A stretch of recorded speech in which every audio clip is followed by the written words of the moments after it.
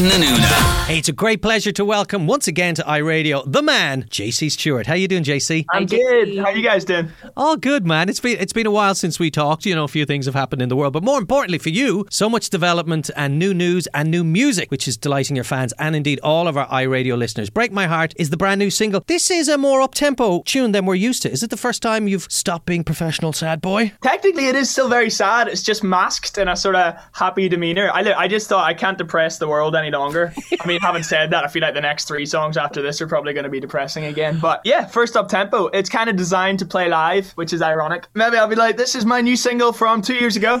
Playing live for the first time. And JC, this is the dream collab now with Niall Horan. How well do you know Niall? Are you like besties now? I wouldn't say besties. I'd say I know him pretty well. You know, like Irish musicians in London have no choice but to know of each other. He might not even like me, but he's no choice in the matter at this point. He has to know me. So yeah, I mean, I've known him for a few years. He's a lovely, lovely man. It's ridiculous that I got to work with him. And so how do paths cross in London? Because a lot of people who live in London, they tend to find each other, usually in Irish pubs probably. How did you come across Niall firstly? I remember the first time I ever met Niall was at a karaoke bar in central London. Oh, wow. Yeah, it was good.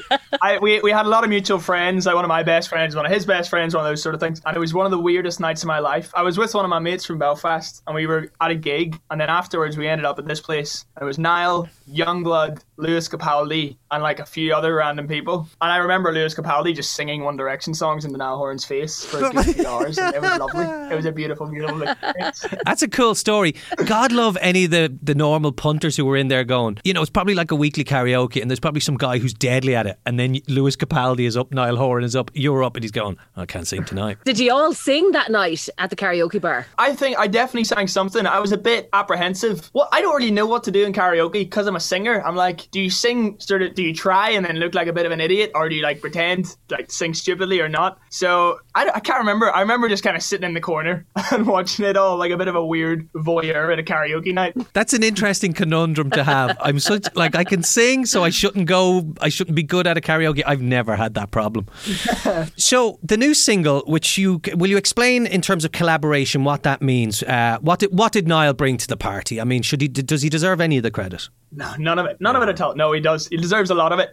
We were basically both working with the same producer at the time, and it was over lockdown in March or April. And we just both ended up working on the song with these producers, and then we were like, should we just work on it together? And we never did it in the same room. It was always over like WhatsApp or emails and just kind of working it out that way. But it was only when I released the song that I kind of remembered that I never recorded any backing vocals for the song. And then I listened, I was like, yeah, Niall Horan is doing all the backing vocals on that song. So it's kind of the most overqualified backing singer I've ever had. JC, I was stalking you on your Twitter recently and I saw that you put up a video of yourself when you were a little chiseler. I don't know, was it a talent competition or something, but you were singing a song, and I'm not sure if you've heard, but Disney are actually coming to Ireland. They're doing a musical here and they are looking for talent, and I was just wondering, if you were to apply for this, what would be your go-to Disney song? And if you wouldn't mind giving us a blast of it, because I know the last time we spoke to you, you did an Ariana Grande Oh my impression. God, yes.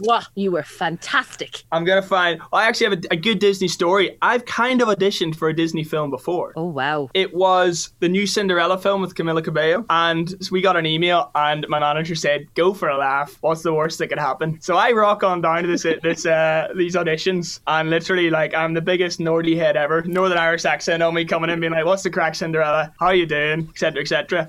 But I got quite far in the process, like far enough that I started to panic. And I was like, I don't know what I'm meant to do here. I was literally acting to this 40-year-old guy behind the camera, pretending I'm in love with him because he's Cinderella, you know? And yeah, it was just a whole thing where I got way out of my depth very quickly. And luckily, for the sake of the world, I did not get the role. Oh, man. That's a role. Been a fabulous Prince Charming. We would have loved to see. How you doing there now, Cinderella? How are you? Hey, girl. You looking well? Yeah, it's mad. But if I was going to audition again, yes, I think Elton John does the best Disney songs in my head. And I've been going through a ridiculous phase of wearing glasses, trying to pretend I'm cool, and I call them my Elton John glasses. They're nice. Kind of like this, okay. And it'd be the circle of life. But he would do it like, the circle of life, and it rules us on through days and go. I don't actually know the words.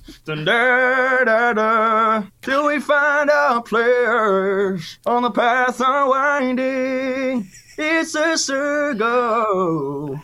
circle of life. That's my best Elton impression. Yeah. That's all I can do.